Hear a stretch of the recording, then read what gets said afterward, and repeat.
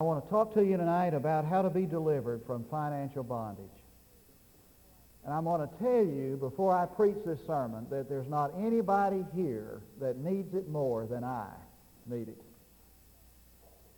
I must confess to you that what I'm going to say, I'm going to have to apply to my own life. But in the study and the research and the development of this thing tonight, I've made some decisions on my own that I want you to make with me. And I'll join you if you'll join me in doing what we're going to talk about tonight as we begin to discover how to be delivered from financial bondage. It is a fact tonight that we are in financial bondage. If it is not true, if that is not true of you individually, it is true of our nation. We are in economic straits and trouble. And one of the things that, as you know, as you watch television and read the newsprint, is that our administration is trying to get some hold on the inflationary economy and the out-of-control economic system of our day. And that's a great concern. 80%, as you see in the introduction, 80% of the people who get a paycheck on Friday are the average American citizen. When he gets his paycheck on Friday, has 80% of it already spent before he even cashes it. And the average American will have spent 110% of his income this year. And we just kind of juggle, we kind of juggle it. Does that sound familiar to you? I kind of let this payment ride 5 days longer and pay this one and kind of, it just kind of mounts up toward the end, and there's a day of reckoning somewhere. And if you know anything about what's going on in our nation, you know that somewhere, sometime, all of this has got to stop, Somewhere there's going to be an economic day of reckoning. And so I want to talk to us tonight about how we individually can be delivered from financial bondage. And this, I think, is at the heart of prosperity. I want to read two passages of Scripture. One is found in the 22nd chapter of Proverbs, the 22nd chapter, verse 7. And the other is in the book of Romans, chapter 13, verse 8. The Proverbs passage reads like this: "The rich rules over the poor, and the borrower becomes the lender's slave." And the 13th chapter of Romans, verse 8, "Owe nothing to anyone except to love one another, for he who loves his neighbor has fulfilled the law." Now I want to just go with you right down the line. And it'll not be, you won't be jumping up on your pew and, shouting hallelujah about it's an inspiring sermon. But don't you agree with me that sometimes, I hope that you agree with me, sometimes it helps for somebody to come and tell us how to do some things. I had a guy tell me one time at the end of the service, he said, "When are you preachers going to wise up?" He said, "You tell us all the things that we are doing wrong." He said, "When is somebody going to come and tell us how to make a difference, how to correct that, how to change?" That's what I want to try to do right here. First of all, how do you get in financial bondage? There's 7 of those things. Number 1, by buying things that you can't afford. By buying things that you can't afford. Now, it doesn't take an economic genius to come up with a statement like this, but it's something we just have never really learned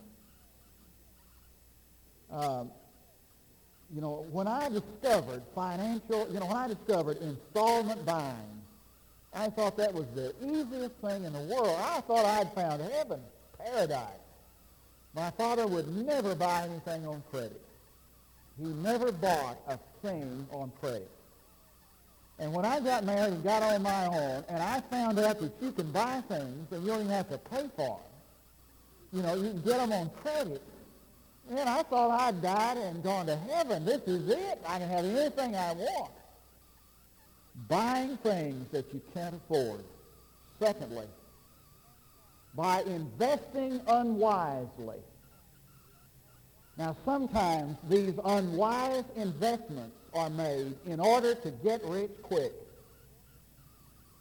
I have a good friend who was a deacon in my church at Fort Worth, who was making a tremendous salary and was had a good job in Fort Worth. And these people came through there, and he was a banker, and they talked to him about a get-rich-quick scheme. And you just couldn't miss. And so in order to get rich just overnight, he took everything he had and invested it and lost everything he had. And now he's out of the banking business, involved, just barely hanging on by his fingernails. And that man at one time was a dynamic Christian, and all of that is gone. Investing unwisely. Thirdly, we get in financial bondage, young people, because of the carelessness with our money. Carelessness with our money. Now, if you want to get serious about how to handle finances in a Christian perspective, you just take 30 days. Now, I don't imagine many of you will do this, but if you would take 30 days of your life, the next 30 days, and you kept a little diary in your pocket or purse, and you put down every penny you spent for 30 days. I mean, if you stop by the ball gum machine and you put a penny in, you take out your diary and you put 1 cent chewing gum, and you keep a record of every penny you spent. At the end of that 30 days, it would be amazing how much money is just thrown away, wasted carelessly. Number 3, or 4, by the lack of forethought for the future. Not preparing for the emergencies that always come. Emergencies like illness and that kind of thing. Not preparing for it. Not equipped financially with regard to insurance. So that when the disaster comes, when the problem arises, when the emergency comes out in the future, not equipped for it. Now I see some of you just looking at me like a zombie. You're wondering what's he saying. I hope you'll get these notes, folks. And if you don't want to do anything else with those notes, then put them up. Please get some notes. I'm going to tell you some things tonight I wish to God I'd learned in some Baptist church when I was 21. There's a 5th reason why we get into financial bondage, and that is because of unemployment. Now, these things we can't help. Unemployment, loss of job. And we get in financial bondage, 6, because of long periods of illness. It's a disaster today to get sick. It is an absolute calamity to have to go to the hospital, especially if you're not insured. And even then, it's a disaster. And then 7th, the reason we get in financial bondage is that we withhold from God. Now, I want to tell you something tonight that I believe with all my heart. If a man is holding out on God and withholding from God what is really his, he's going to get your attention. He's going to get your attention. Now, what is the curse of all of this? It's the plastic money that we have in our pockets. And I go down to the store just like you do, and I pull out my billfold. Don't have any money with me, but I got this plastic money. And they're so glad to see that plastic money, the department stores, etc. You know why? because you're going to spend half as much again with plastic money than you would if you spent just cash. Let me ask you this. You just see if this is true. You go down to the store this week and you buy only what you've got cash to pay for, only what you've got money in your pocket to pay for. And I guarantee you, you'll spend less money if you pay cash for it than if you can put it on a credit card. You'll do it every time. As long as we have that plastic money there that represents free spending, then we're going to buy without limitations most of the time. I mean, until they put that plastic money in the little computer and it rejects it and says you've got too much on that card, then you reach in your pocket and you get another one. Don't you? Does that sound like anybody you know? Sounds just like me. That's how we get in financial bondage. Point number 2. How do we know when we are in financial bondage? Now, occasionally, some people will say to me, listen, I'm in debt, and I don't owe anybody, I don't owe any more than the average person. How do you know when you're in financial bondage? Now, I'm not talking about, the normal debts that you make and you pay off every month. I'm talking about those debts, those bills that you just can't seem to pay. There's just not enough money at the end of the month to pay. How do you know when you're in financial bondage? Number 1, when you find that you don't have enough at the end of the month to pay your bills. When you can't pay your bills. Number 2, when you begin to feel the pressure of financial problems. When you begin to feel the pressure of financial problems. When that begins to be a burden on you. And that leads to the third way that we can tell when we're in financial bondage. We begin to worry. There begins to mount up anxiety and concern and tension, and we begin to worry about it. The pressure mounts and the worry mounts, and you wake up at night and you begin to think about the money that's there, the money that's not there, the bills that are coming in can't be met, and we begin to worry about them, and the pressure begins to mount.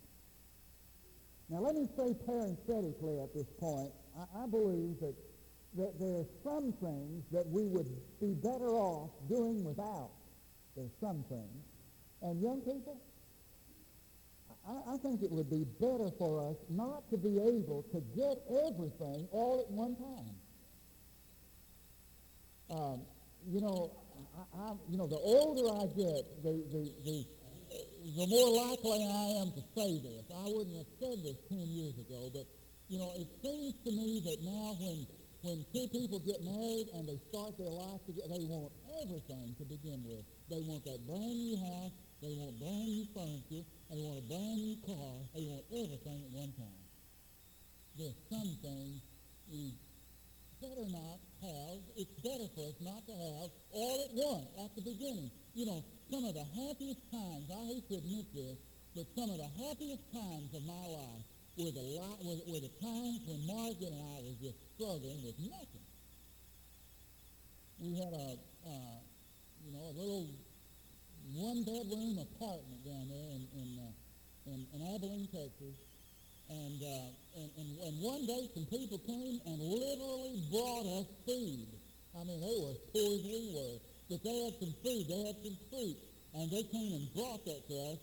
And I was pastoring a little church on the weekend, and they'd give us turnips and eggs, and that's what we'd eat for the week.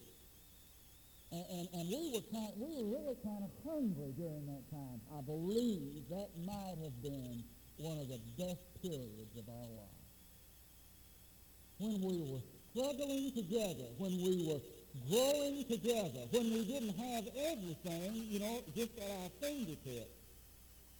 I think sometimes it's good for us to have to work and do without in order to look to the future and begin to accumulate over a long period of time. We get in financial problems and it begins to bear down on us and we get into pressure. I think we need to teach our children to avoid financial bondage. All right, number 3. How are we affected by financial bondage? How are we affected by it? Does it have an effect on us? Well, first of all, we begin to feel pressure. Now, I want to go back up to that pressure idea of part 2. There is internal pressure that is created by external circumstances. Internal pressure. Secondly, fear begins to develop. And our mind begins to be divided. And where fear is, it begins to negate faith. And we don't do a good job at what we're doing. We can't keep our minds on it.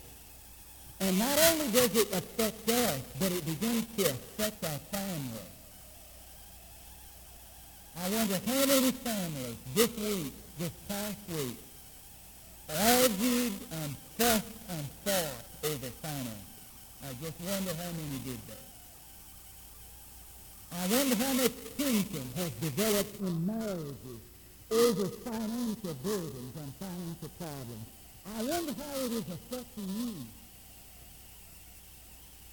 Fear and a divided mind, so that we can't keep our minds on God and on His Word, and we can't pray because every time we do, all we can think about is the fear that the bills are due and I can't pay.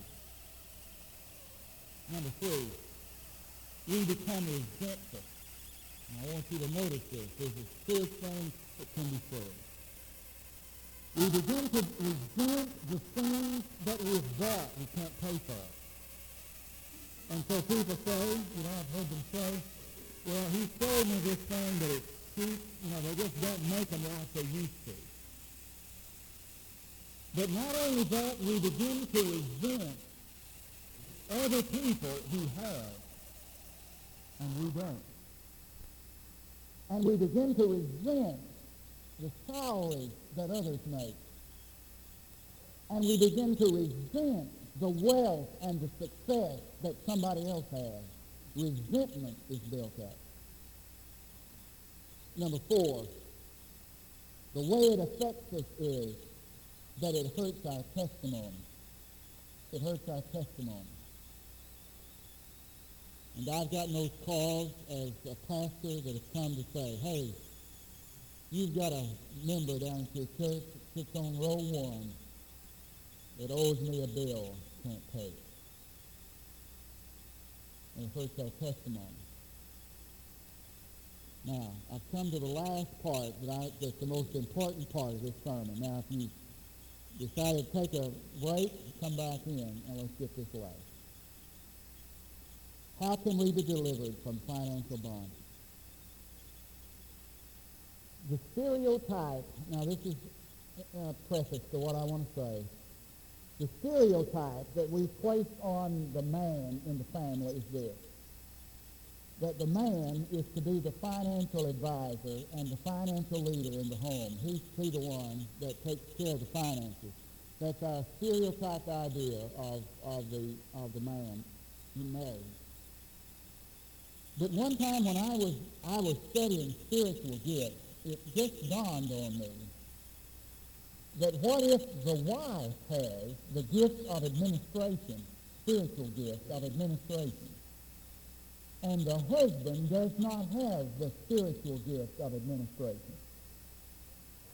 Is he to be the administrator of the finances in the home if she's been given the gift of administration? And it kind of occurred to me, and I'm still wrestling with this, that my role as a husband is to help my wife find and discover and manifest her spiritual gift. And if she has been given the gift of administration, then I need to encourage her to exercise that gift in our marriage and in our home. So that if God has given one of the couples the gift of administration, that one should be the one who administers the finances. But If neither one or if both have the gift of administration, then I believe the husband, as the head of that home, is to be the spokesman with regard to financial matters.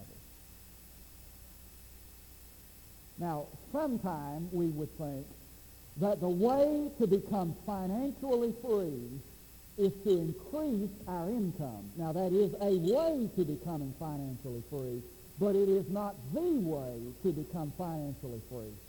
For a man can increase his income, I've seen this happen, increase his income and then increase his debt at the same time. Sometimes that is counterproductive, so it's not always the perfect answer. How to be free from financial bondage. I want you to get this when we're home, please. Number one, there has to be a desire to be financially free.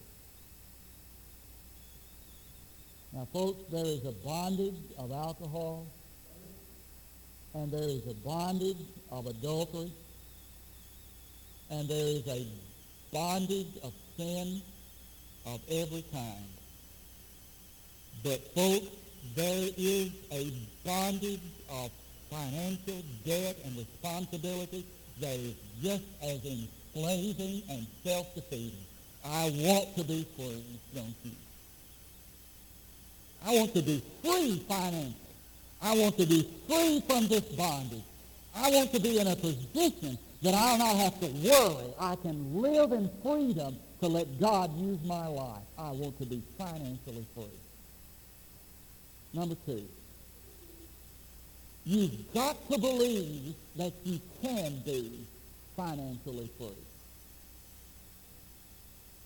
Now, if somebody has told you to the point that you believe it, that you're going to always be in debt, everybody's going to be in debt, that debt is a way of life, then you're already psyched out. But if you can believe tonight that you can be free from financial bondage, young people, you can live a life free of financial bondage.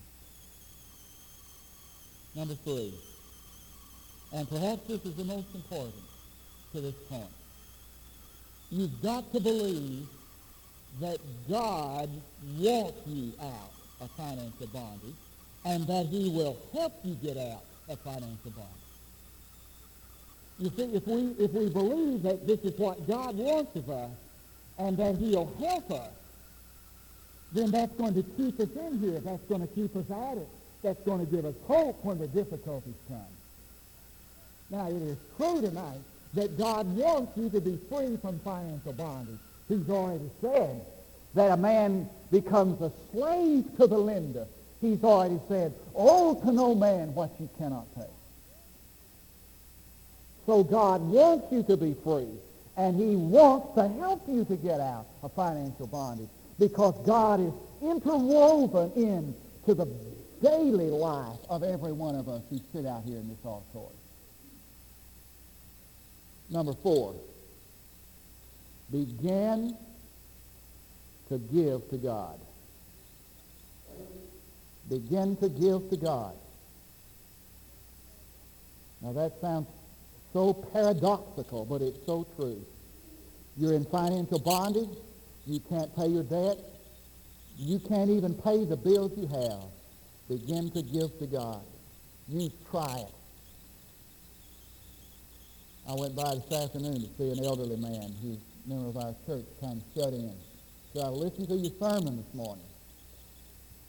He said, I got a feeling some of the folks didn't like that sermon, but he said, I like it.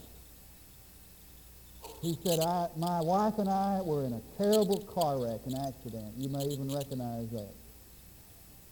And he said, when we were flat of our backs and we were about to die, and that was just a few years ago, and he was in his 80s, he said, we decided right then we were going to die.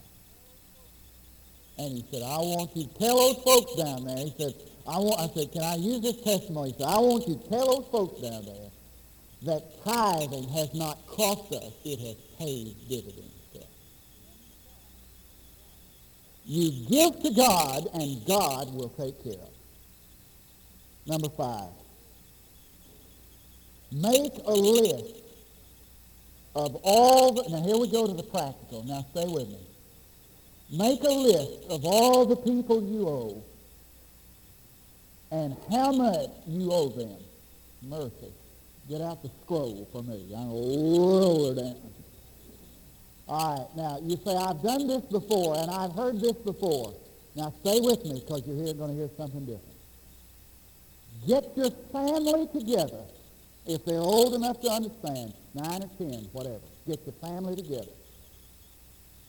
And get the list there, the people you owe and how much you owe them. Because you want to involve your family in this. And I'm preaching to myself now. Now, you're going to join me in this, I hope. You're going to get your family involved in this because for several reasons. Number one is because you want them to be a part of the solution. They are part of the problem. Amen? They are part of the problem. Now you want them to be a part of the solution. And you've got the children there, and you've got who you owe and how much. The second reason you want those children there is that you want them to learn. You want to teach them how not to get into bondage. You're going to teach them spiritual things. You're going to teach them things of God. You're going to teach them not to get in bondage. How to help you get out, how to be a part of the solution, how never to get in bondage when they get out, get on their own. Oh, folks, I hope you realize how serious this is. Now, this is not a sermon on hell. It's not even a sermon on grace. But it may be the most practical thing you've heard this month. How we need to teach our children in this area. Right. Now, you've got the list, and you've got how much. Put a date by each one you owe when you are going to pay that one off. Now, you may have Montgomery Ward out here, and you owe them $50. That's all you owe them. You put a date there when you want to pay Montgomery Ward off. And that's going to help you zero in on paying that debt off at that time.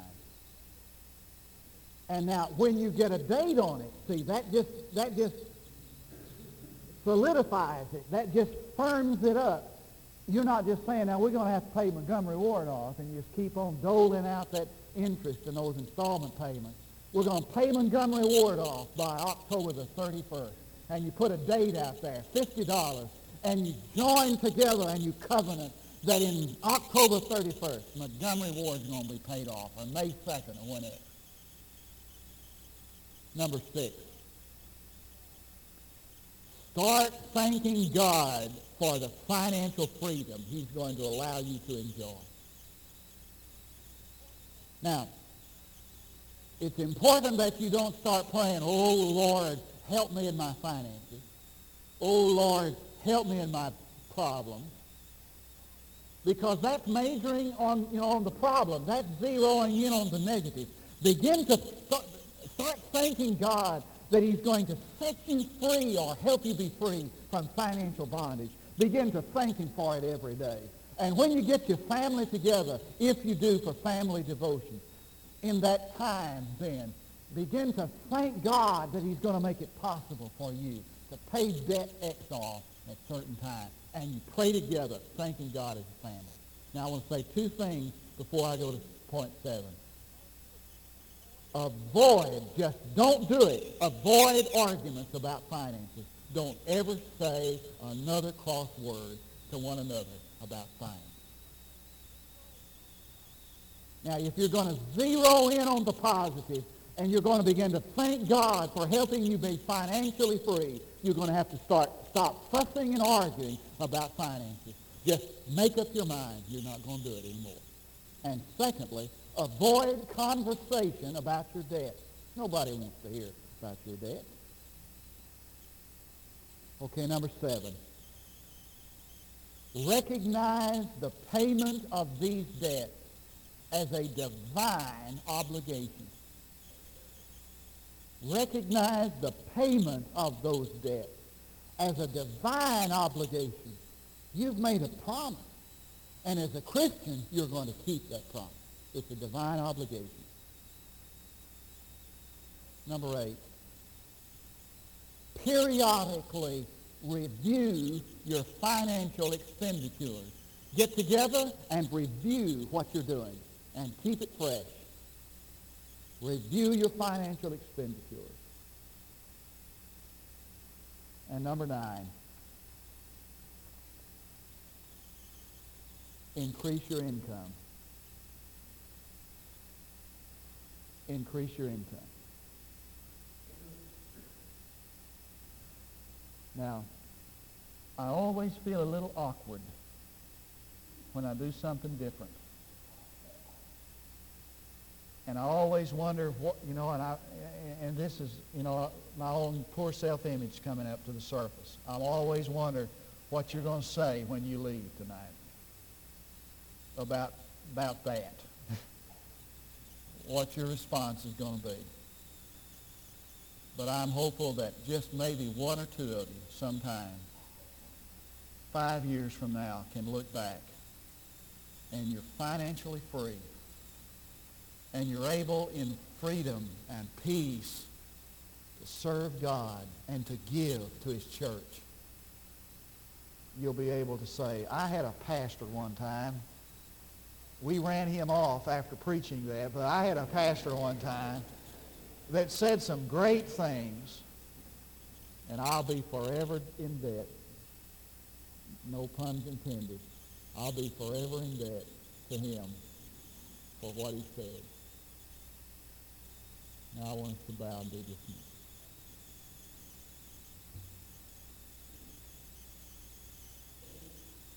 Father, there are all kinds of bondages that bind us. There are all kinds of enslavement and traps.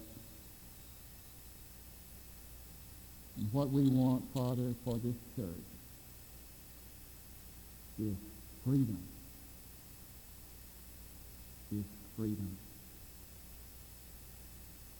Freedom to be ourselves among each other.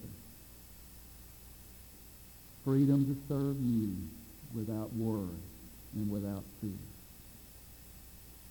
Freedom. You have said that we shall know the truth, and he, the truth, shall make us free. Freedom from financial bondage, that's what we desire. And help us not just to practice it as an individual, but to practice it as a church. I ask this in Jesus' name.